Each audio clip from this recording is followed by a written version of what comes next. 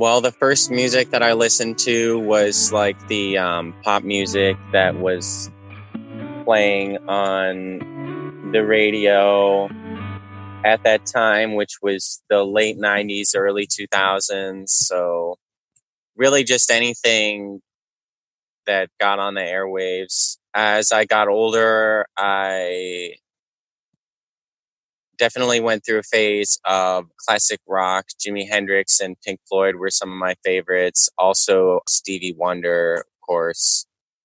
And then when I was in high school, I started listening a lot to jazz and classical music. And it's around that same time that I started getting very serious about studying music. And so listening to Joe Henderson, John Coltrane, and also, Beethoven, Bach, Schoenberg, Stockhausen. So a lot of different classical music of a lot of different eras. Hey, it's Gabrielle. The voice you've been hearing belongs to Joey Van Leeuwen, and I'll give him a proper introduction in a bit. When I went to college, I started getting involved in the contemporary jazz fusion scene. And then, I moved to New Orleans when I was 20, and that led to me becoming a part of the traditional jazz scene. Not that I was like a prominent player, but that I listened to a lot of Louis Armstrong, Baby Dodds, as well as the New Orleans contemporary jazz music, which was centered around the Marsalis family, Nicholas Payton, and Terence Blanchard, and a lot of other musicians who were pushing the music of New Orleans forward with respect still to the unique tradition of jazz, second line music, brass bands and things like that. So, and then at the same time, I also got very involved in the study of Carnatic music, which is classical music from southern India.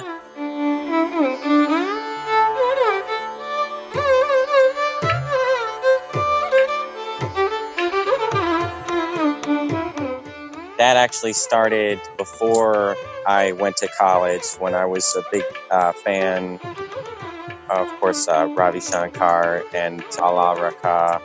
Then I encountered Carnatic music when I was in college and made 2 trips to India and studied this music directly with a master in the city of Chennai. Wow. So now I'm a master's student at NEC. I just finished my first year. That's New England Conservatory of Music, and just a lot of different stuff. I'm really like a holistic kind of person when it comes to music. I try to take in all of it. I can see how that would help you have a variety of things to draw from as a composer. Yeah, definitely. And also the people that I always listen to are the ones who wanted to create, total music, just music that was not defined by any genre. This is Musicians Can Thrive, a podcast community for anyone seeking to make money in the music industry.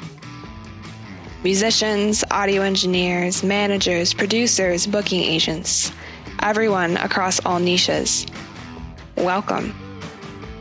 My name is Gabrielle. I'm a singer-songwriter. These stories are for you.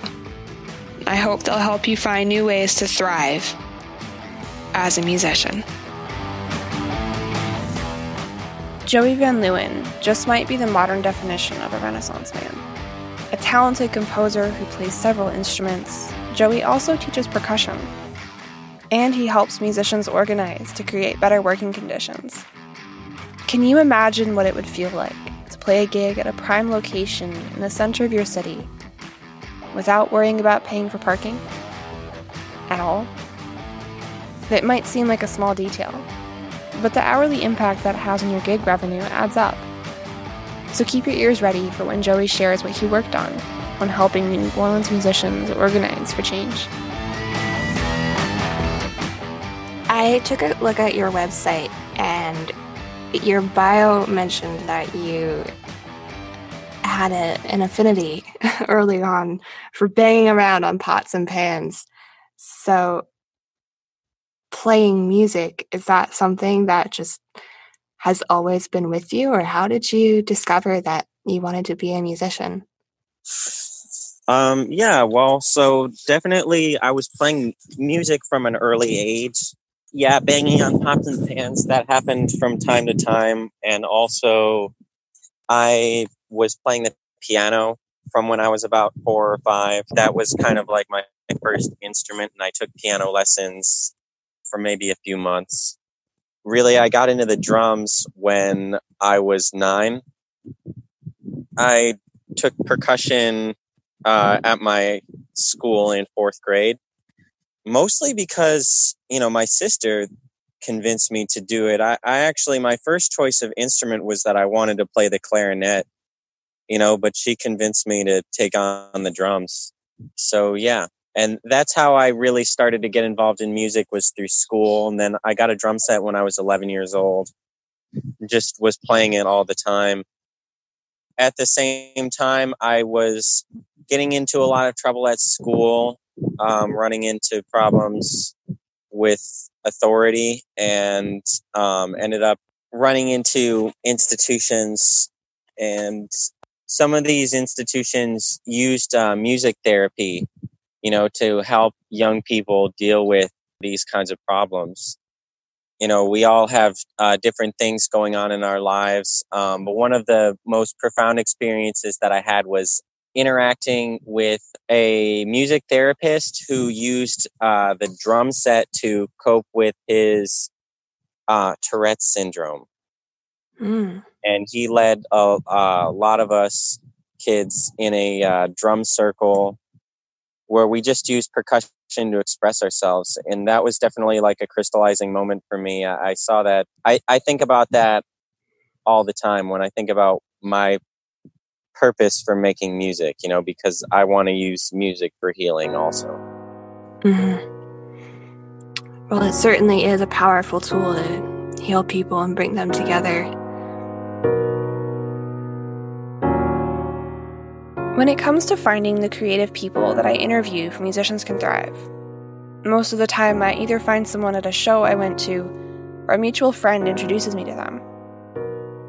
Joey Van Leeuwen's uncle and I participated in the same podcasting fellowship, and we bonded over our shared love of music.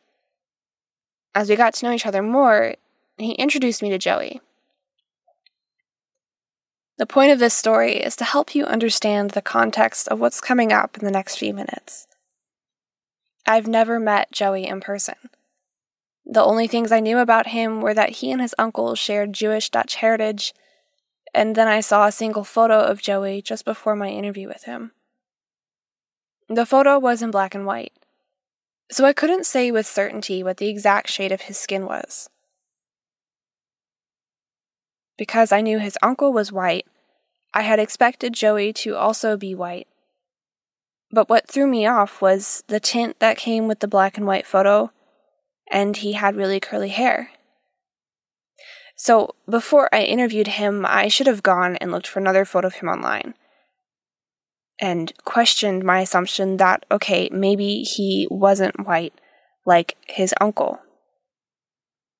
That's my mistake, and I fully own that. But here's what I'd like you to keep in mind with this story. We all go through the world making assumptions about people that we cross paths with. Because I knew that some of Joey's family is Jewish and Dutch, I wanted to learn more about what his mother's side of the family was like. I wanted to create space for Joey to share what it felt like to go through his challenges with authority and his experiences of police brutality as a child. So, my coming question is awkward. I'm still learning how to ask someone to share their stories of experiencing injustice and racism.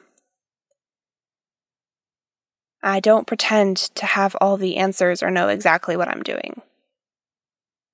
And with that, I hope you'll listen to Joey's story with an open mind. Just so that I can be accurate in what I'm saying, do you identify as an African American, or are there other ethnicities that your heritage has? I am not African American. My mother is Sicilian American, and my father is of Dutch Jewish heritage. All kinds of interesting history there. Yeah, definitely. Both of my parents' families came to the United States around the beginning of the 20th century. My father's family, that's my grandfather's generation, were refugees from the Holocaust. And my mother's family came to the United States a little bit earlier. So the reason why I ask is you mentioned that you had some problems with authority and the institutions of public school. And if you'd be willing to speak about your experience with that and how music helped you deal with the challenges of that, I'm wanting to create space for people who do not have white skin to describe what it feels like to be in that situation. Yeah, well, I don't think that I can speak for anyone other than myself in regards to what the experience is like of being Black in America. But I would say that the problems of authority and authoritarianism in the United States extend in a lot of ways beyond the Black community and into the realm of anyone who is a challenge to the existing power structures. I was very defiant as a child. I also dealt with parental abuse, and that caused me to be in conflict with this system, with the school system. And the system came down really hard on me. I was expelled from school in the 4th grade. It was quite an experience. I also experienced police brutality at a very young age. When I was 11 years old, I was arrested as the result of a domestic dispute with my family. And the sheriffs who arrested me beat me up, threatened me, basically, telling me that they were going to throw me to the dogs, leave me lying in a ditch somewhere. It was extremely painful, physically, emotionally. It was terrifying. That's horrible. How old were you? I was 11.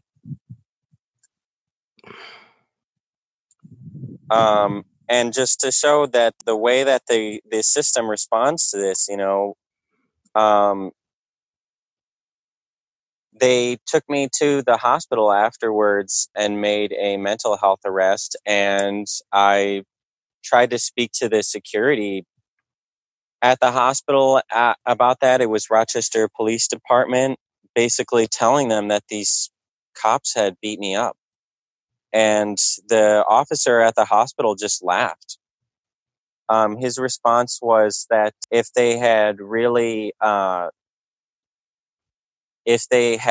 hit me, then they probably would have killed me. That was like seemingly some kind of like joke. So that also, influenced the way that I look at music, because it imbued me with a strong sense of, I think that it was meant to, like break my defiance of the order, but really it strengthened it, because it led to me understanding the brutality of our system and how behind our democracy there is the use of brutal organized force, people who don't cooperate. Yeah, I think that's probably one of the worst things about the United States. So, how did you then find your way into a music therapy context? Was that mandated by the public school system or something else? No, it was through an organization called Hillside, which is provides basically youth intervention services. Trying to stop young kids who have problems with the system from becoming, statistics. So I was there on a weekend respite. So as you became more involved in the world of music and you became exposed to many of the blues and jazz and classical music greats across New Orleans and New York, India, Europe, how did that develop your perspective on what you wanted to bring to the world through music? That's a great question, because some of my biggest influences were people who used their music to try and activate a deeper consciousness of humanity. John Coltrane in seeking spiritual enlightenment and oneness and togetherness. Max Roach, who explicitly used music and jazz to call for the liberation of Black people from racism.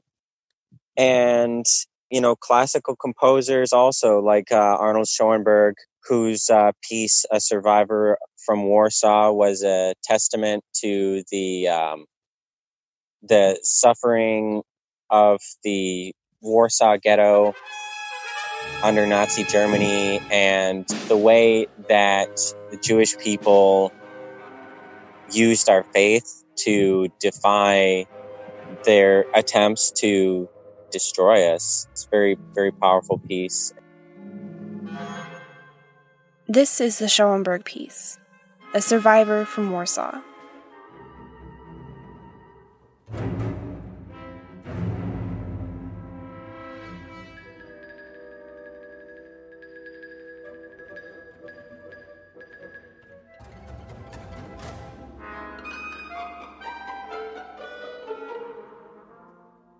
I cannot remember everything.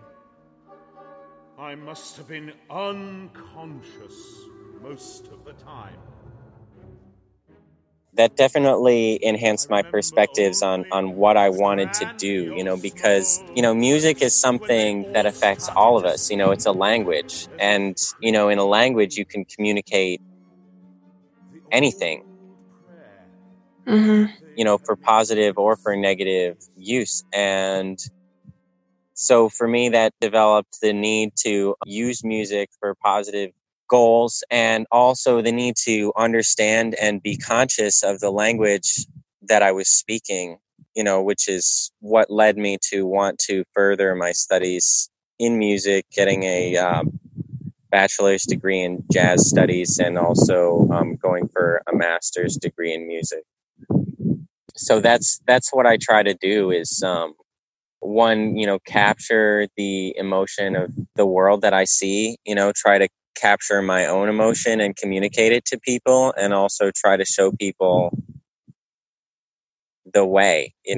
It's a delicate balance, because when you know that you have something to say, you have an obligation to say it, but you also have an obligation to deepen your understanding and learn what it is that you're doing, and learn more about what's going on and what needs to be said.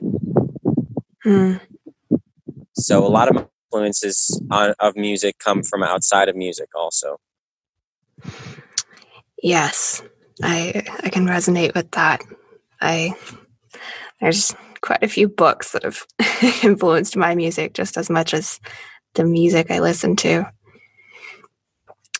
I really love the way that you described music as a language that can help you say what needs to be heard. And the power of music to bridge differences is something that is one of the things that I cherish most about music. And my hope is that by sharing the stories of all kinds of musicians across genre, across different states and countries and cities, different ethnicities, that we can bring people together through our music and use music to speak to the things that are not okay in this world and that need to be changed. So thank you for sharing that.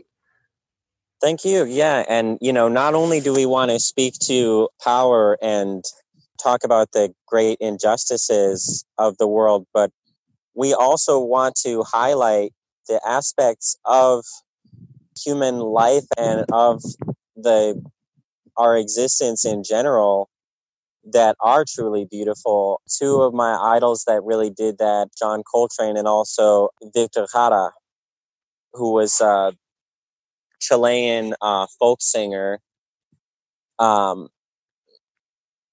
the 1960s and 1970s, who was a big part of the social movement of the Nueva Canción and and support for Salvador Allende.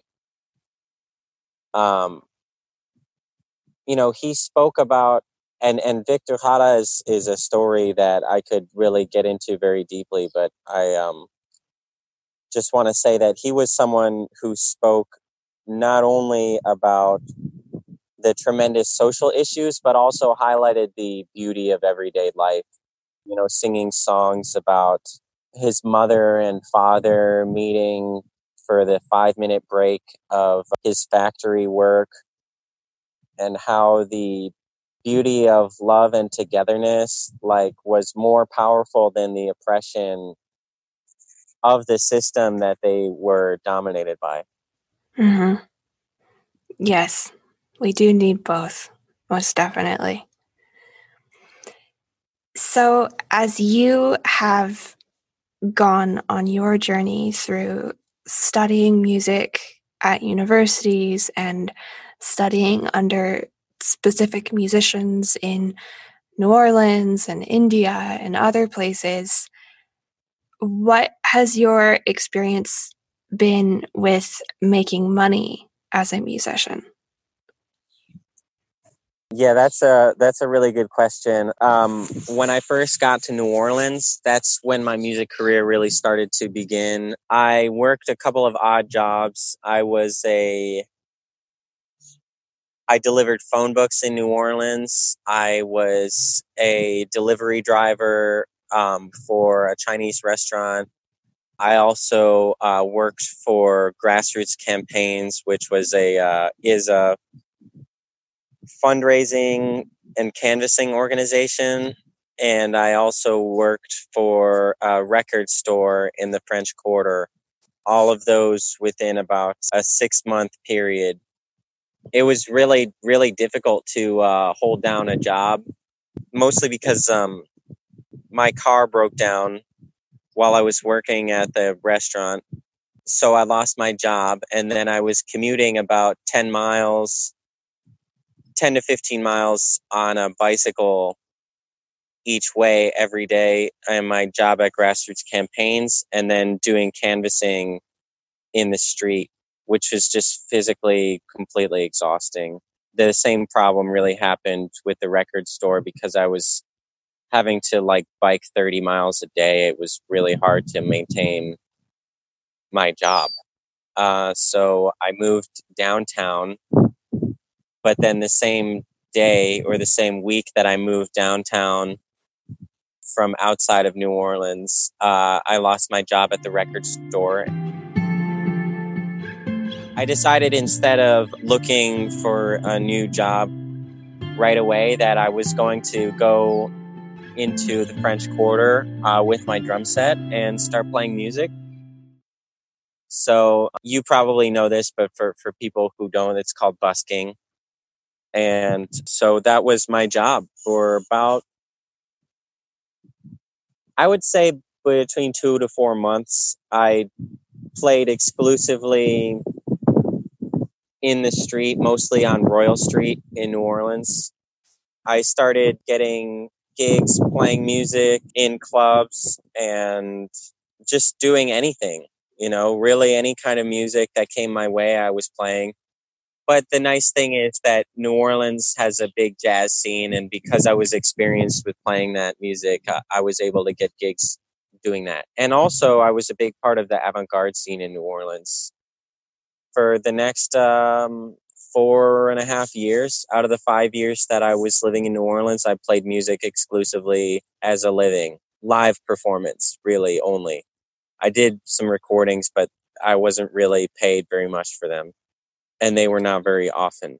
So the music scene in New Orleans is very much based on live music. It's very much based on the tourism industry, and it's like definitely a quantity-based scene for a lot of people. For me, I played, I started keeping track of my gigs in 2017. I think that year I played maybe 150 concerts. I wouldn't call them concerts. They were gigs. Most of them were in bars in downtown New Orleans on Frenchman Street, a couple of other places in the French Quarter. In 2018, I played over 200 gigs, and that was including that I spent about 2 months total traveling, during which time I really wasn't doing a lot of performing. Wow. So in 10 months, playing about 215 gigs. That's a lot. It is a lot. And it was part of what, it was that experience that also led to me wanting to become involved in organizing. How did that come about? Actually, yeah. So I, in 2016, at the same time as I was beginning to finish my education at the University of New Orleans, I had done 2 years in a college in Virginia also, and withdrew. So I technically transferred after taking 1.5 years off from school. Anyway, so I was starting up at the University of New Orleans, and also I was involved in a struggle against one of the club owners of a club called Bamboulas. The manager was accused of sexual harassment by some women musicians that I had worked with extensively. And also there was a huge scandal over basically extortion for bribes. He was demanding people pay his what he called a green room fee. But basically people who refused to pay that fee, their gigs were canceled. So that it resulted in a lawsuit, and also myself and other people directly protested this in front of the club. And so doing that, I got noticed by the American Federation of Musicians local in New Orleans, which was trying to begin organizing musicians on a much larger level. So really, just to give the briefest background possible, union organization before the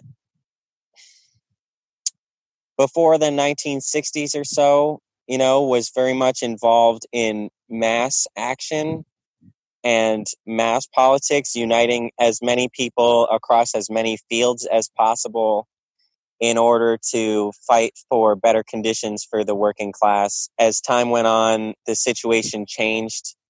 Unions became more about basically more of the fraternal organizations of people who were the kind of elite in the music community, who wanted an organization to help represent them with, contracts and things like that.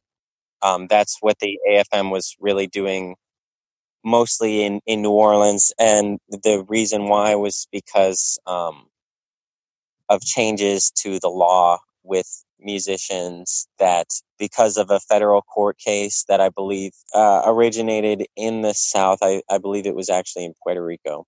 Musicians were defined as being independent contractors rather than employees.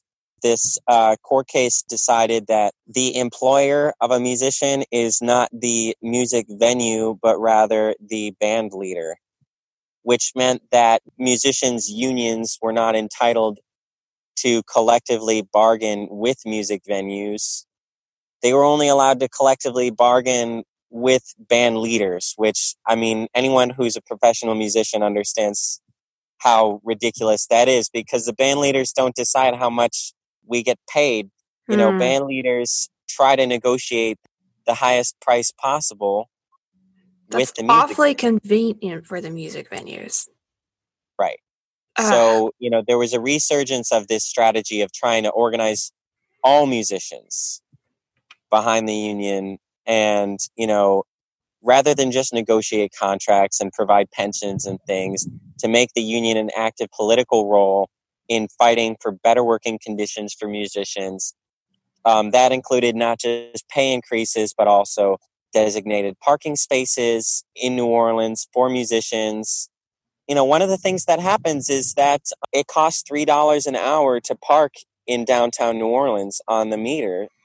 Mm-hmm. And musicians can, go to a gig and spend 6 hours playing music and walk away with maybe $75. Sometimes it's more, but a lot of times it's that. And so if you spend, $21 for 7 hours of parking, and you make $75, you're paying almost a third of the money that you earn towards parking. That's not okay. Right. And so that was an issue. There were other issues. Obviously, the more active suppression of musicians was an issue. Sexual harassment was an issue. Racism and, racial preferences, racial preferences of club owners was a big deal. There's definitely still, even though New Orleans, I feel like, is one of the most integrated cities in the United States, there was a lot of segregation in the music scene still. We've made it about halfway through the show, and we're going to have a quick pause. Ads are irritating distractions, so they'll never be a part of the Musicians Can Thrive podcast. Thank you for listening. To make sure you get new episodes as soon as I release them, subscribe wherever you like to listen to podcasts. I'm so glad I get the honor of sharing these musicians' stories, and it would mean a lot if you would be willing to help me share them. Spotify has this awesome feature where you can share podcast episodes directly to Instagram stories. So if you're willing, tell your followers about your favorite episode. Last thing. If you're listening on Apple Podcasts, leaving a quick review helps other musicians learn about Musicians Can Thrive. I appreciate your support. Back to the show.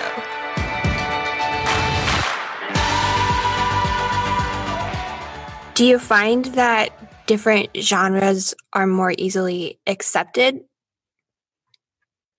Or does it apply across all music in New Orleans? Definitely there's, if you're talking about, racial boundaries, certain kinds of music are geared towards certain demographics of people. I would say that the Black community had the strongest, control and sense of identity in the funk scene, playing funk and, specifically New Orleans funk and traditional jazz as well. The traditional jazz scene was actually very integrated, but there was still a lot of sectarianism, within that scene. There's, big, cultural debates over nativism and who owns that music.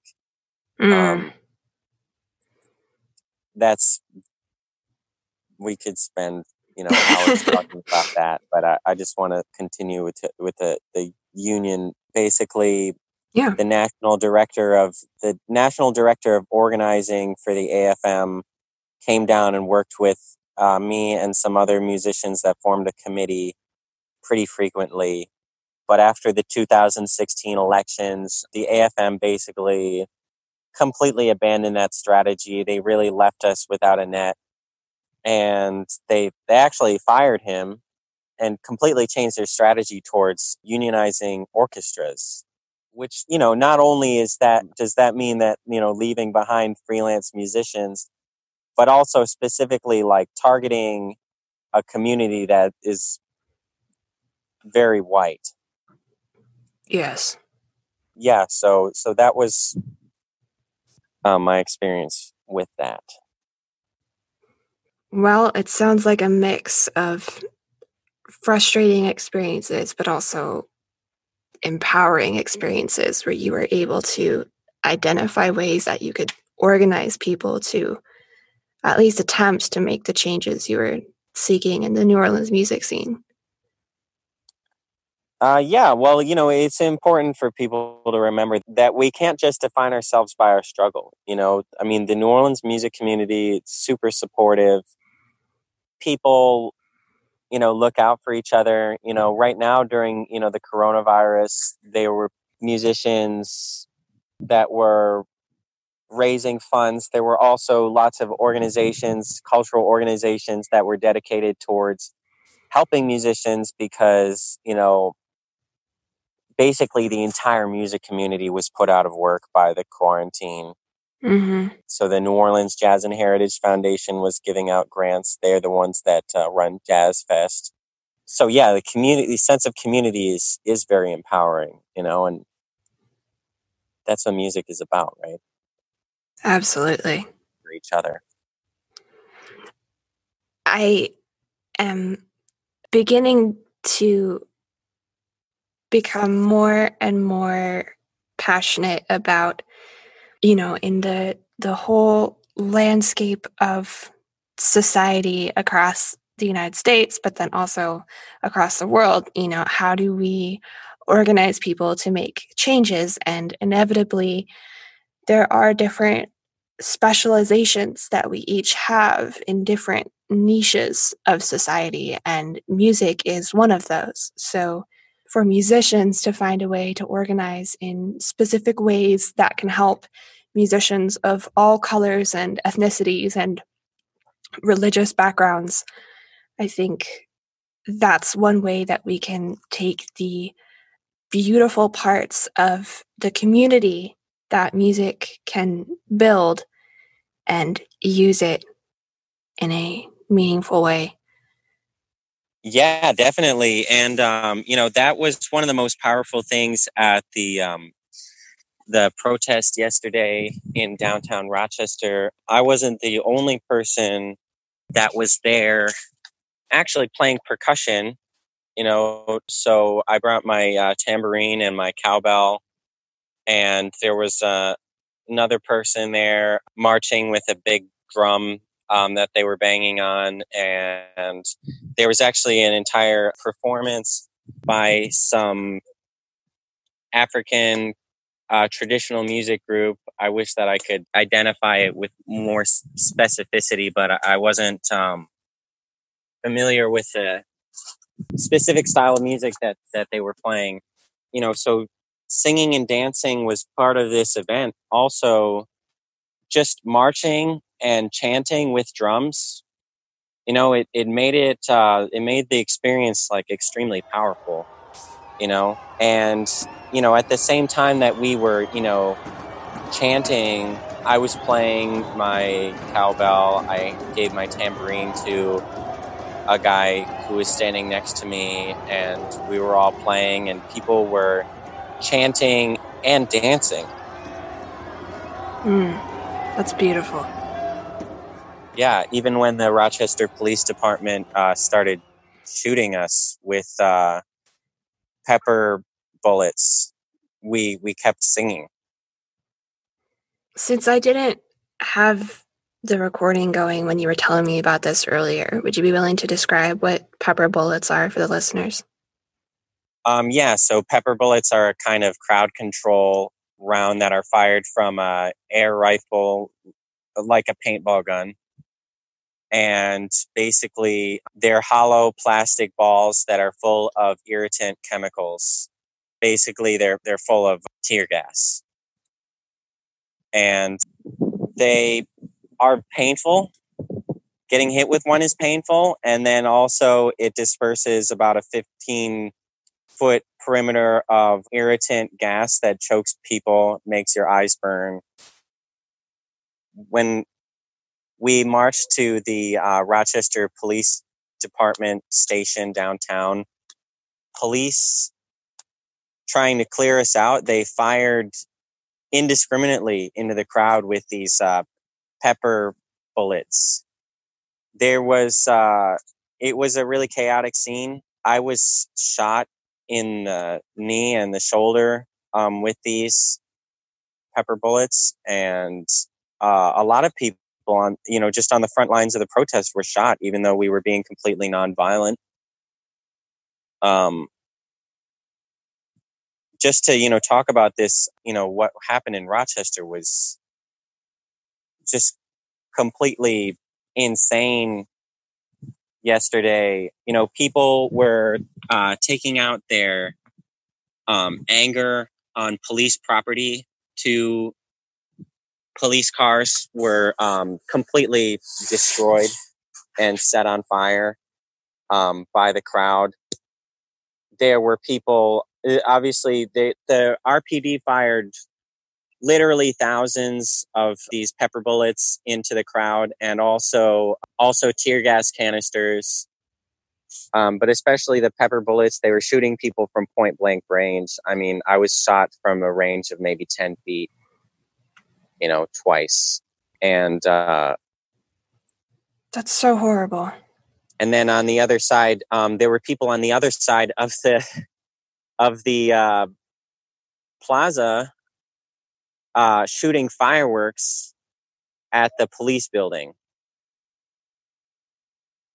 So it was really just insane. But what was just crazy was that the police they decided, rather than to, shoot the people who were, there were people that were standing on top of the police cars and, stomping them. And instead of shooting them, the police shot at us. The people that were, chanting, we were chanting, "Hands up, don't shoot." And they shot us with our hands up, from point blank range. Don't shoot! Hands up! Don't shoot! Hands up! Don't shoot! Hands up! Don't shoot! Hands up! Don't shoot! How did that make you feel? Well, it made me feel, obviously, it made me feel extremely angry. I mean, it hurt physically. It was emotionally enraging and also, terrifying. Seeing also the police surrounding us from all sides and getting ready to, storm the plaza, which they did later after I left, with my sister who has asthma. And when the tear gas started coming out, we left. I had an obligation to stay with my sister. Mm-hmm. Well, I'm not sure that there's anything that I can add to this, but I do want to express my appreciation for you being willing to share your experiences with me so that I can share them with all the listeners of this podcast. Yeah, thank you for having me on. I'm really glad that I got the opportunity to talk about this stuff for a minute. Yeah, it's my definitely not the interview that I was expecting last week. Well, it wasn't quite what I was planning, but I feel that it's important to share this side of life as a musician as well. Yeah, thank you. You're welcome.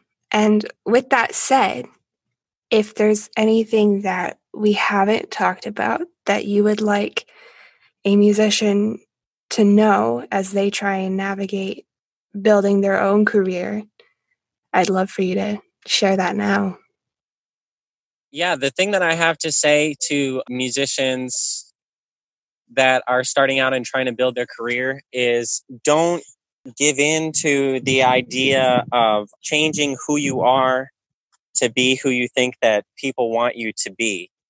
You know, if your heart is true and if you focus on what you believe, whether that is, a musical ideal or something, completely outside of music, then ultimately you will find a way. I love that.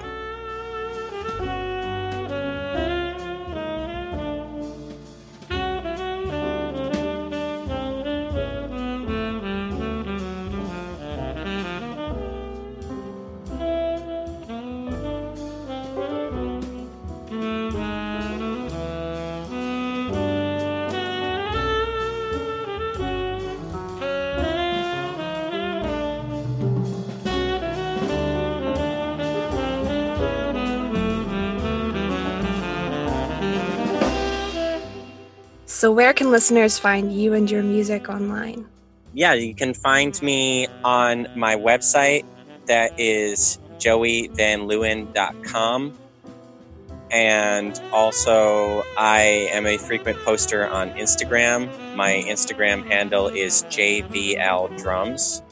There you can also find a link to my latest album, which I recorded remotely during the quarantine with jazz students at NEC.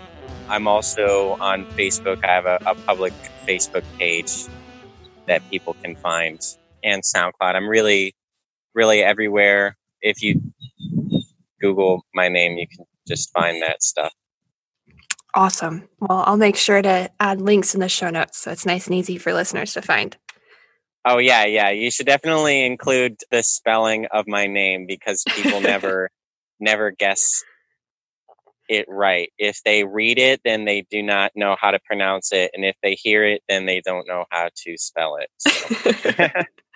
Well, I guess I got the easy route on that then because your Uncle Danny introduced me to me.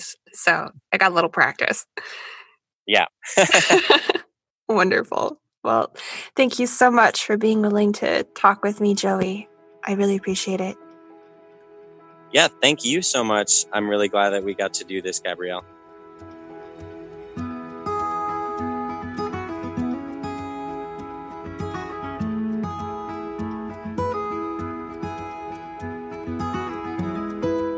Please check the show notes for links to find Joey Van Leeuwen's music, social media, and all that fun stuff.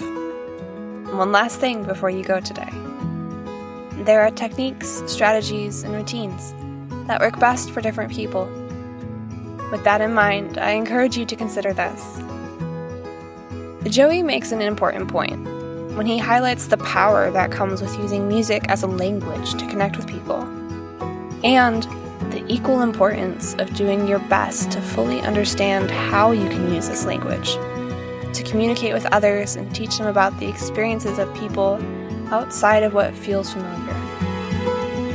Police brutality in America and the systemic racism that plagues our country is a problem I feel strongly about doing everything in my power to address.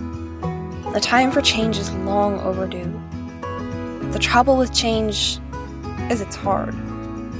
The status quo is habitual. When you try to shift that, there's a kind of resistance that we need to fight through in order to make changes that last. And this is where the power of music comes in. If you can write a song that's catchy and gets stuck in someone's head, you can hold their attention 1,000,000 times better than the most practiced politician. If you want to rally people to organize, to take meaningful action, consider how you could use music to support that. After all, if you get a song stuck in someone's head, you have their attention. Your words become ingrained in their mind. And your words, your life experiences, your stories, they can win someone's heart. I don't remember who said it, but if you need people to organize, winning their hearts and minds is the first step. Thank you for listening. And if you have any feedback that you'd like to share with me about this episode, please reach out to me on Instagram. You can find me under Musicians Can Thrive, all lowercase, all one word. And with that, we've reached the end of the final episode of Season 2. We'll be back in about a month with Season 3.